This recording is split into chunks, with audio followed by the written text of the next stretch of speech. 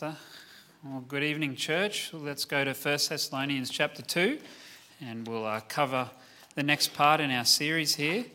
And we're continuing our study. Remembering last week we saw the gospel clearly shown and exemplified through the apostles' ministry to this church, to these people here at Thessalonica.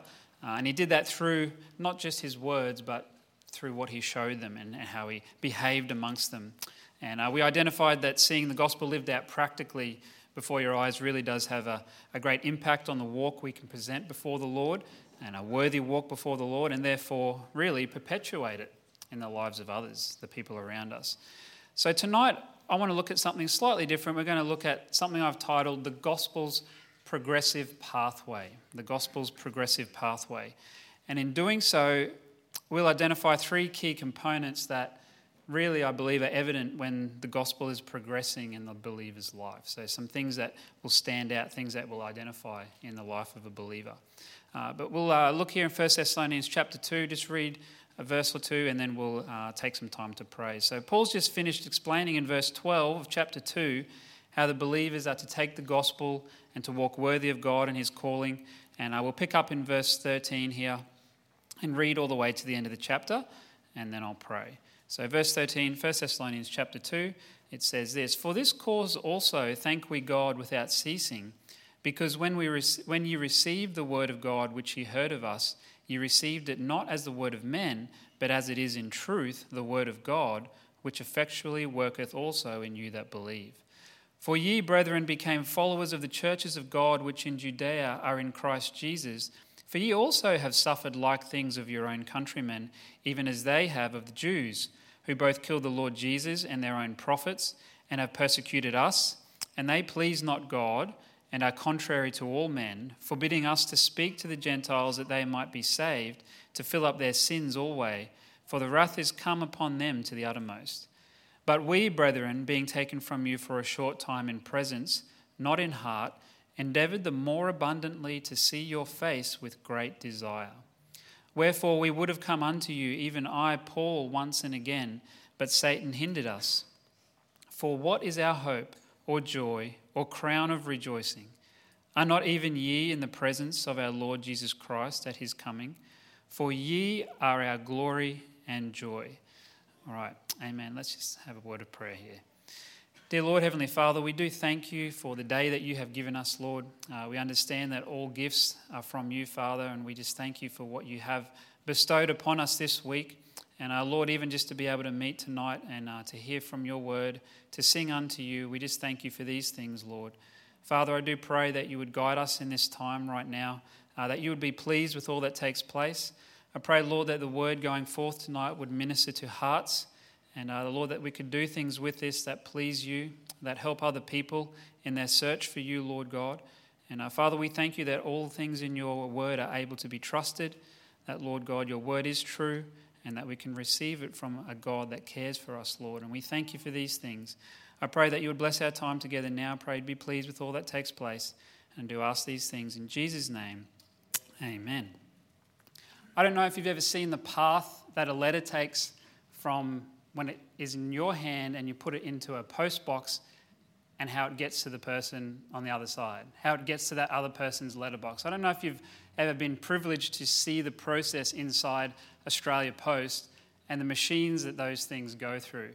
I had the opportunity a number of years ago to work over a Christmas period at Australia Post at Northgate, at their mail centre there, and process all the mail that came in and all the parcels.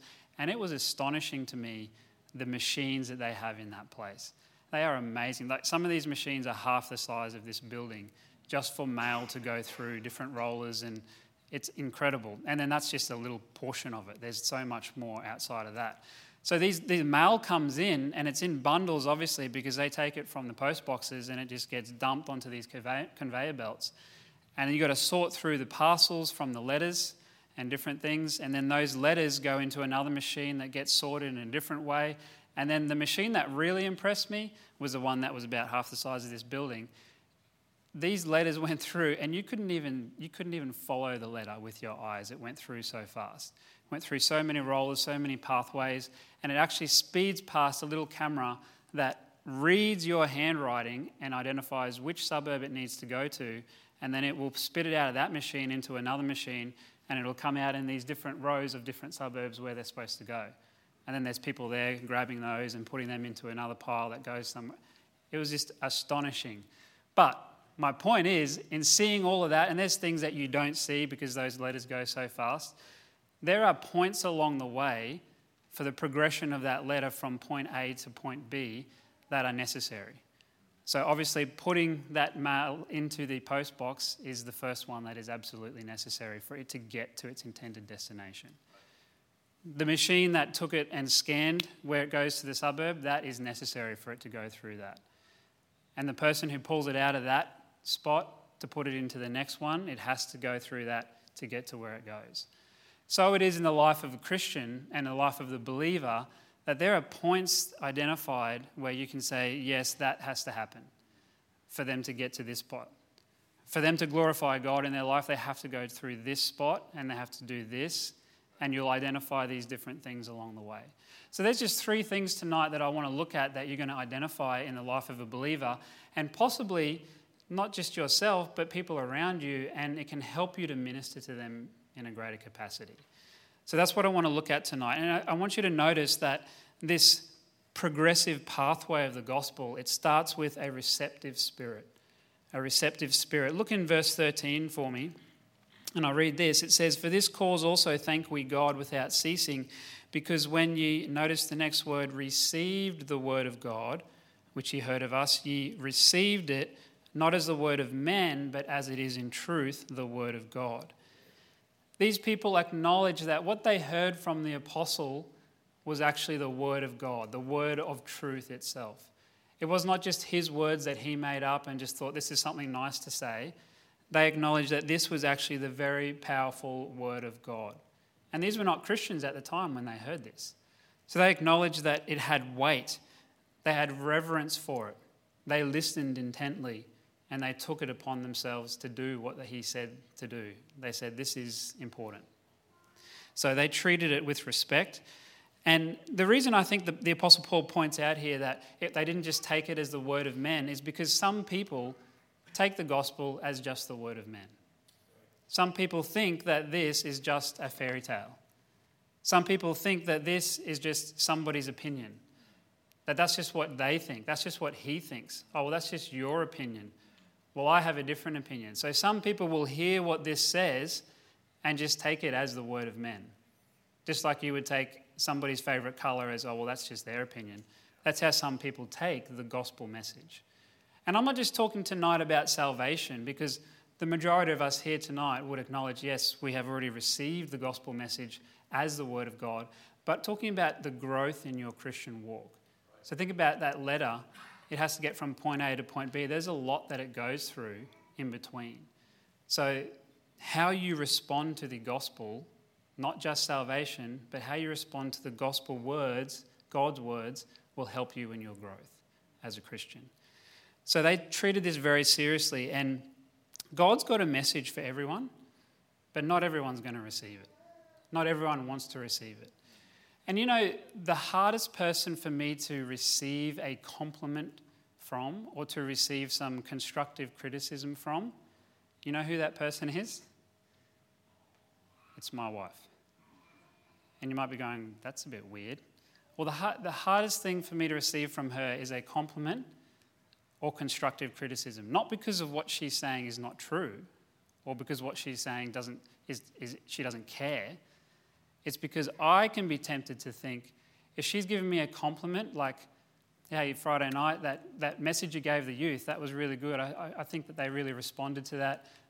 You're really clear in everything that you said. That was a really good job you did there. I can be thinking, oh, she just has to say that.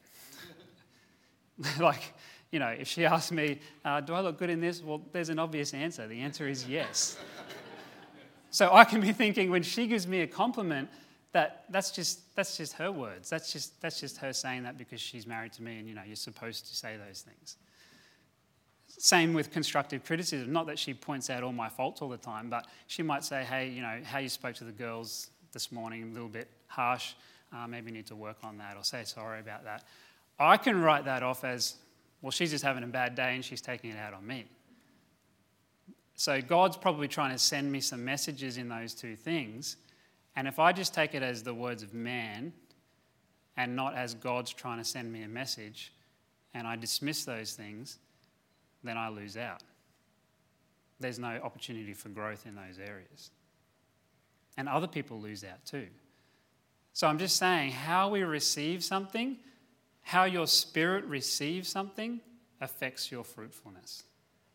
So how these Thessalonians received the word of God, it affected their fruitfulness. Because they took it as the word of God, so therefore they could be fruitful in the word of God.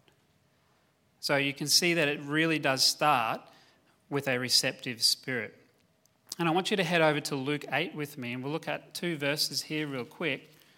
Luke chapter 8, obviously a very familiar passage, the parable of the sower that Jesus explains here. And like I said earlier, we're not just talking about salvation tonight when we talk about the gospel's progressive pathway, but we're talking about any of God's truths. So Luke chapter 8, verse number 8, Jesus explains here that there's different soils. There's the good seed, which is the word of God, and they fall upon different soils. Luke 8, he talks about the good ground. He says this, and other fell on good ground and sprang up and bare fruit an hundredfold. And if you go down to verse 15 of Luke 8, he explains what that actually means. He says, but that on the good ground are they which in an honest and good heart, having heard the word, keep it and bring forth fruit with patience. Now I want to ask you a question. What made the good ground good ground? Because it wasn't magical ground. The seed was the same for each of those different soils. So what made this ground different? What made it good? And if Jesus said it's good, then it's good. I'll put it to you that it was ground, and it's talking about a person's heart. It was prepared. It was ready to receive. It was expectant. You say, how can ground be expectant? Well, it's talking about the heart. It was expecting to receive something, and it kept it. If you saw in verse 15, kept it and bore fruit. So it was expecting to receive something, a truth. So if we look at ourselves, and when the gospel is preached, the gospel is shown, the gospel is spoken to us from somebody else, are we expecting to hear from God, or are we just dismissing and putting it down to man's words? But that's the difference with the ground here, is that it was an expectant ground. It was ready to receive. And it doesn't matter how uncomfortable or inconvenient the truth is, for the gospel to make progress in your life, you need to be expectant to receive something from it. Otherwise, you'll always get nothing, because your ears will be closed. Your heart will be hard to it. Even when you're tired on what's the day today? Wednesday night? And I appreciate everyone being here. That I understand it is tiring on a midweek. It's hard. But are we expecting to receive something even on a Wednesday night when we're tired? Are we expecting to receive something when it's an unfamiliar truth that might be being taught? Not heretical, but just something unfamiliar, something that maybe you haven't thought about for a while. Are you expecting to receive something? Are you expecting to receive something when it's a familiar truth being taught? Or are you tempted to switch off because, well, I've already heard that before? See, God's always talking to us and always wanting us to learn something and know something. So we have to remember, we have to be receptive. Our spirit needs to have a receiving mindset to it so we can receive what he wants. And if you flick back to 1 Thessalonians chapter 2, I'll show you here that Paul says at the end of verse 13, the word of God which effectually worketh. That's what he's saying. He communicated to them and they received as the word of God. But he says that it effectually worketh. And that word, it's one word. It means to be operative with power.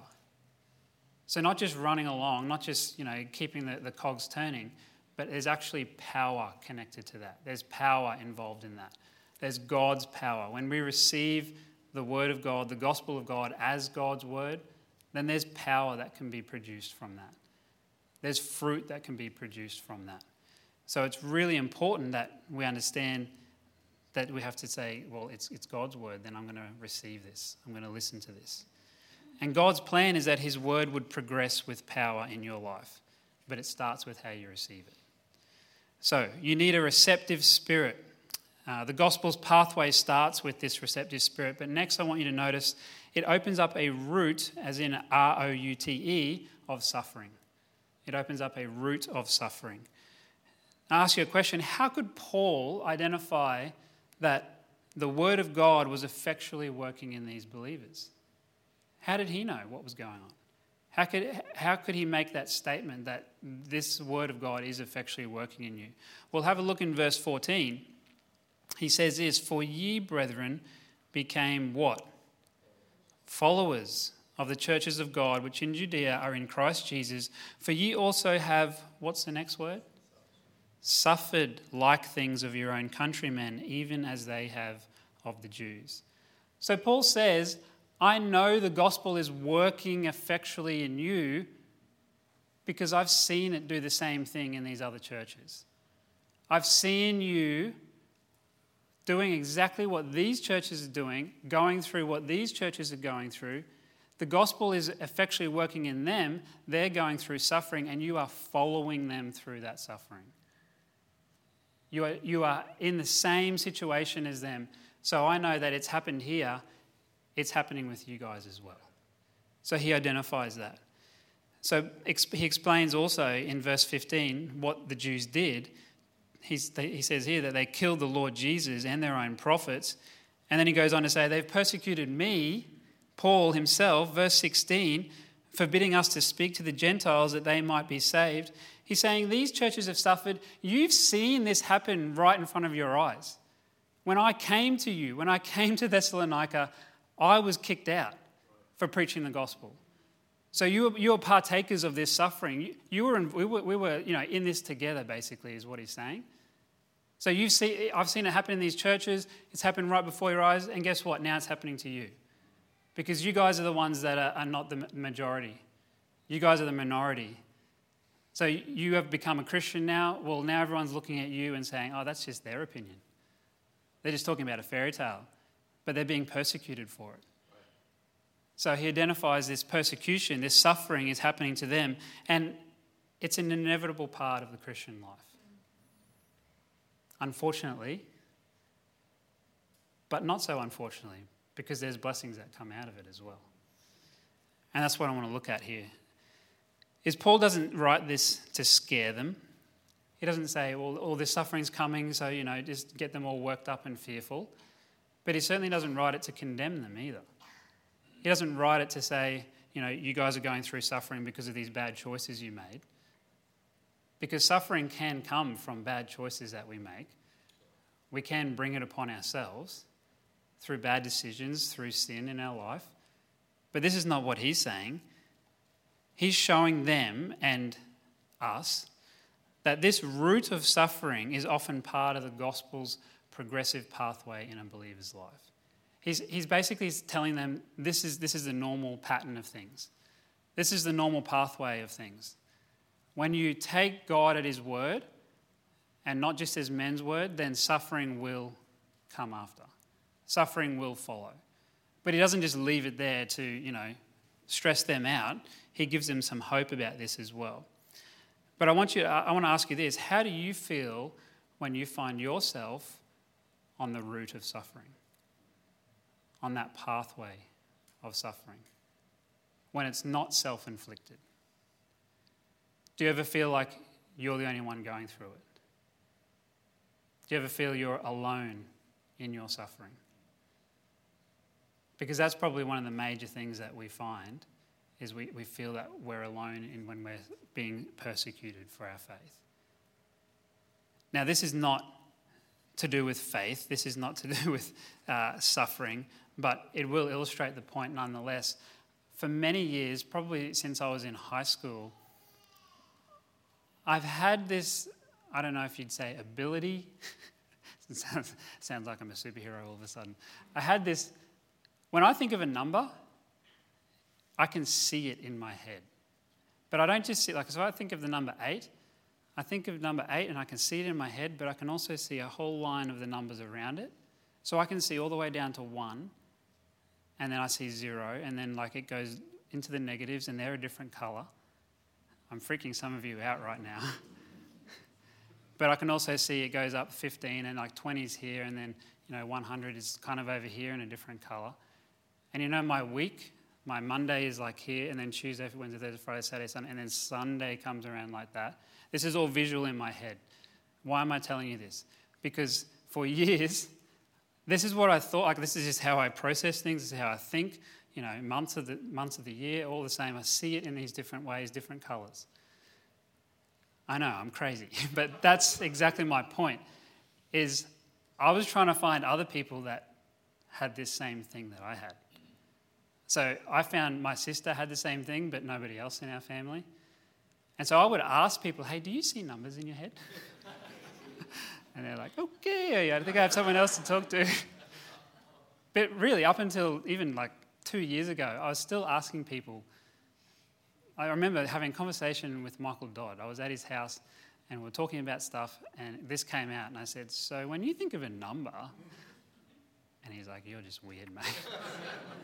So I'm sitting here thinking, I'm just the only one that thinks like this. This is weird. Am I crazy? Like, is this like a disease? Is there something wrong with me?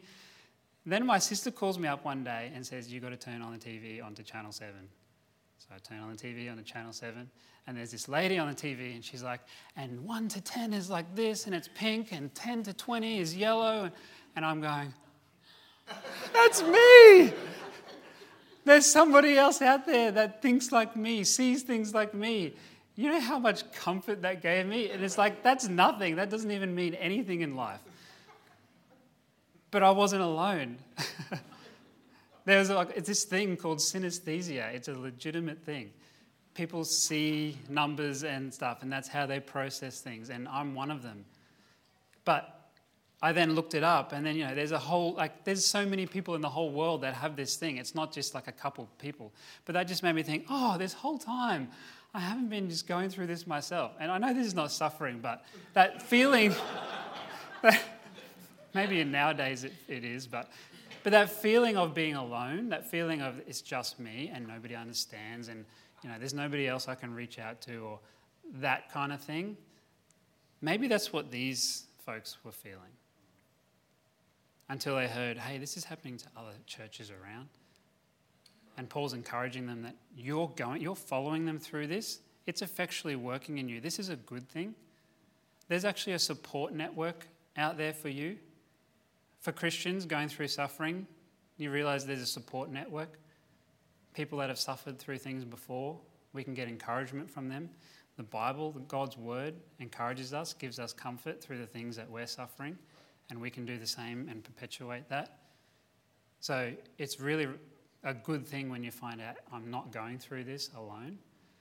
And so Paul is saying, you're going to find suffering, you're going to go this route of suffering, but hey, you're not doing it by yourself. And that's the comfort coming out in these passages again, of you're not doing this just by yourself.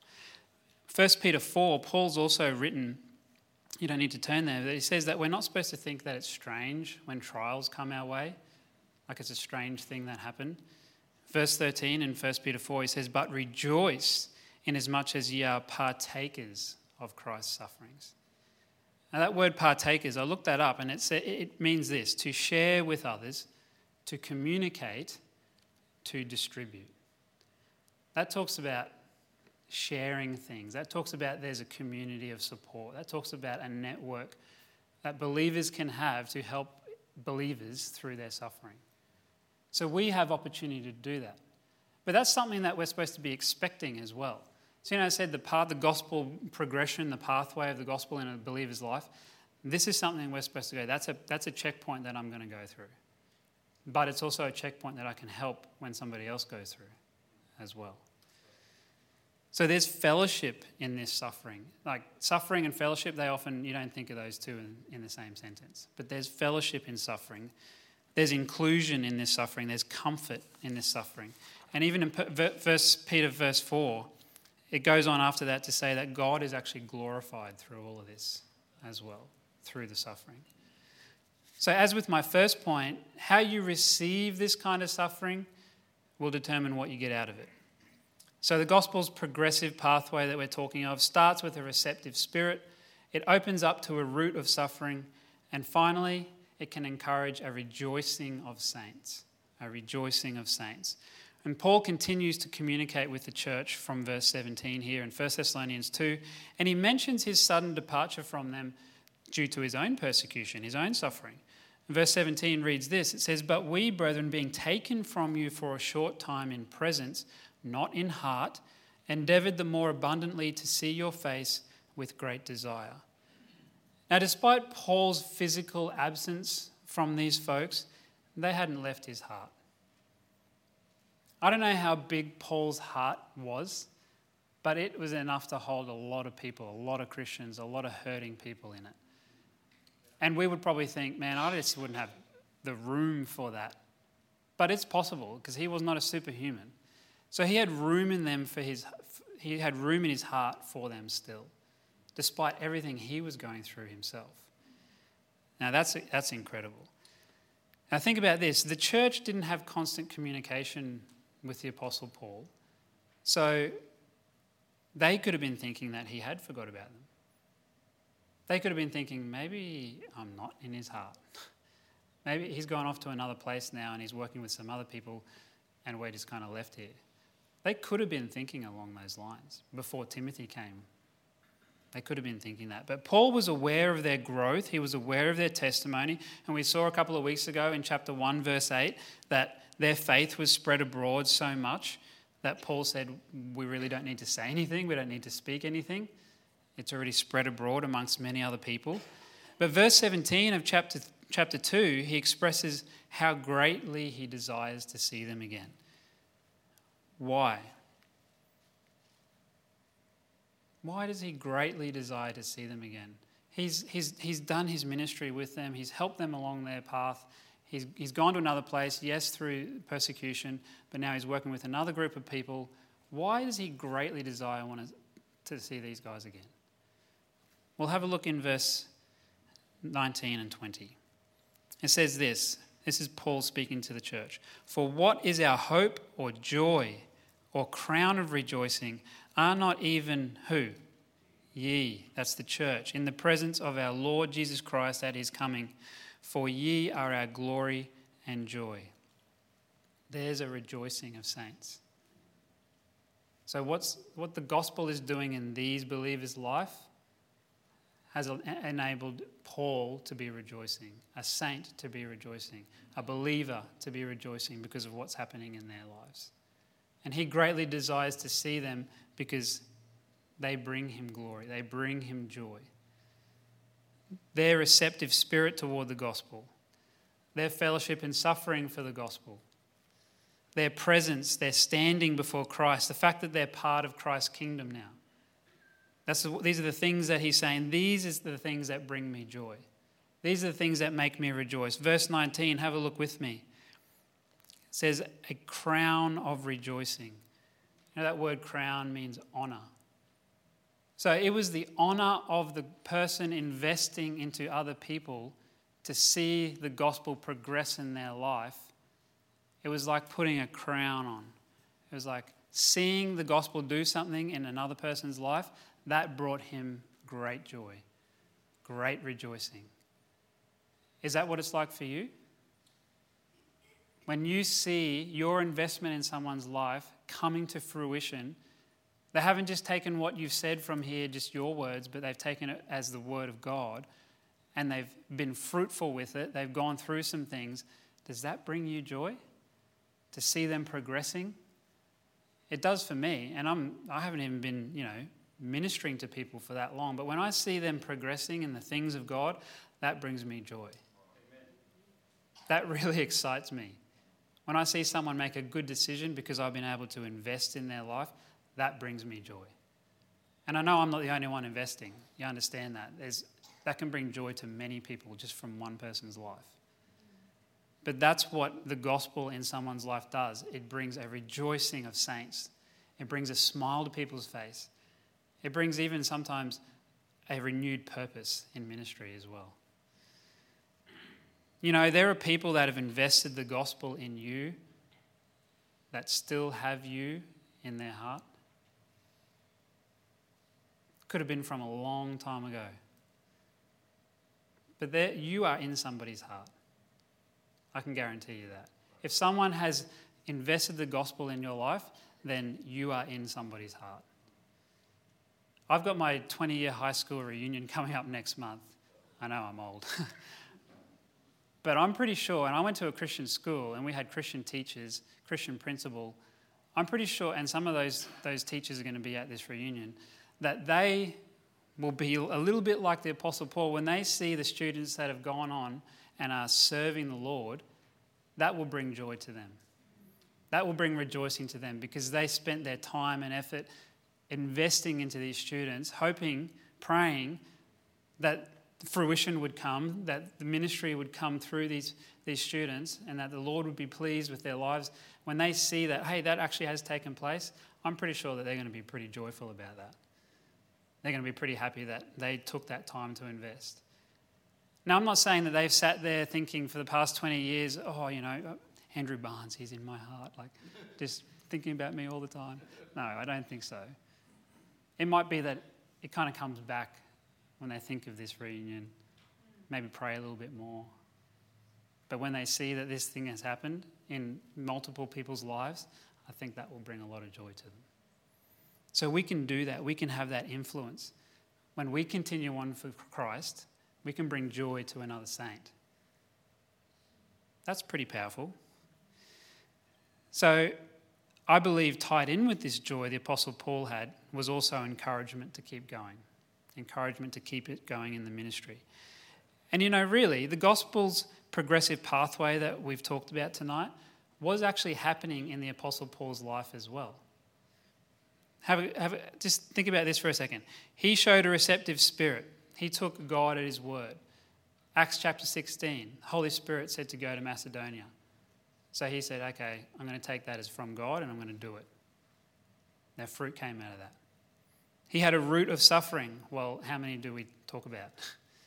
But even in this instance, Acts 16, Acts 17, the Philippian jail being persecuted, Acts 17 when they came to the Thessalonians and they were kicked out. He had his root of suffering. He also encouraged a rejoicing of saints, which is what we just talked about. Look over quickly, this is my last verse. Look over in 1 Thessalonians chapter 3, verse number 6. It says this, that ye, this is talking about the church, that ye have good remembrance of us always, desiring greatly to see us. So Timothy was sent to this church after Paul was taken away and found that the church really wanted to see Paul again. That they were really encouraged by him and that was going to bring joy to them, even just thinking about how he had invested in their lives. So he encouraged a rejoicing of saints himself.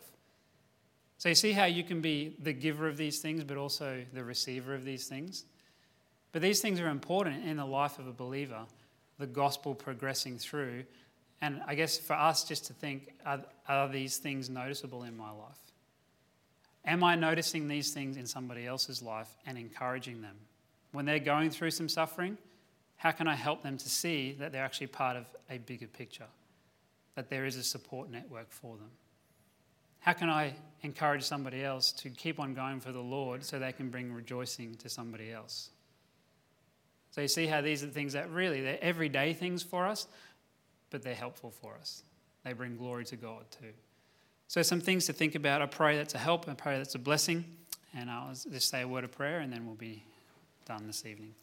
Dear Lord, Heavenly Father, I do thank you for tonight. Thank you for helping us to see these things from your word. Thank you for the encouragement you give us through examples, Lord. I pray you'd help us to take these things and use them for your glory, for further ministry, Father God, and to reach more people for your name's sake.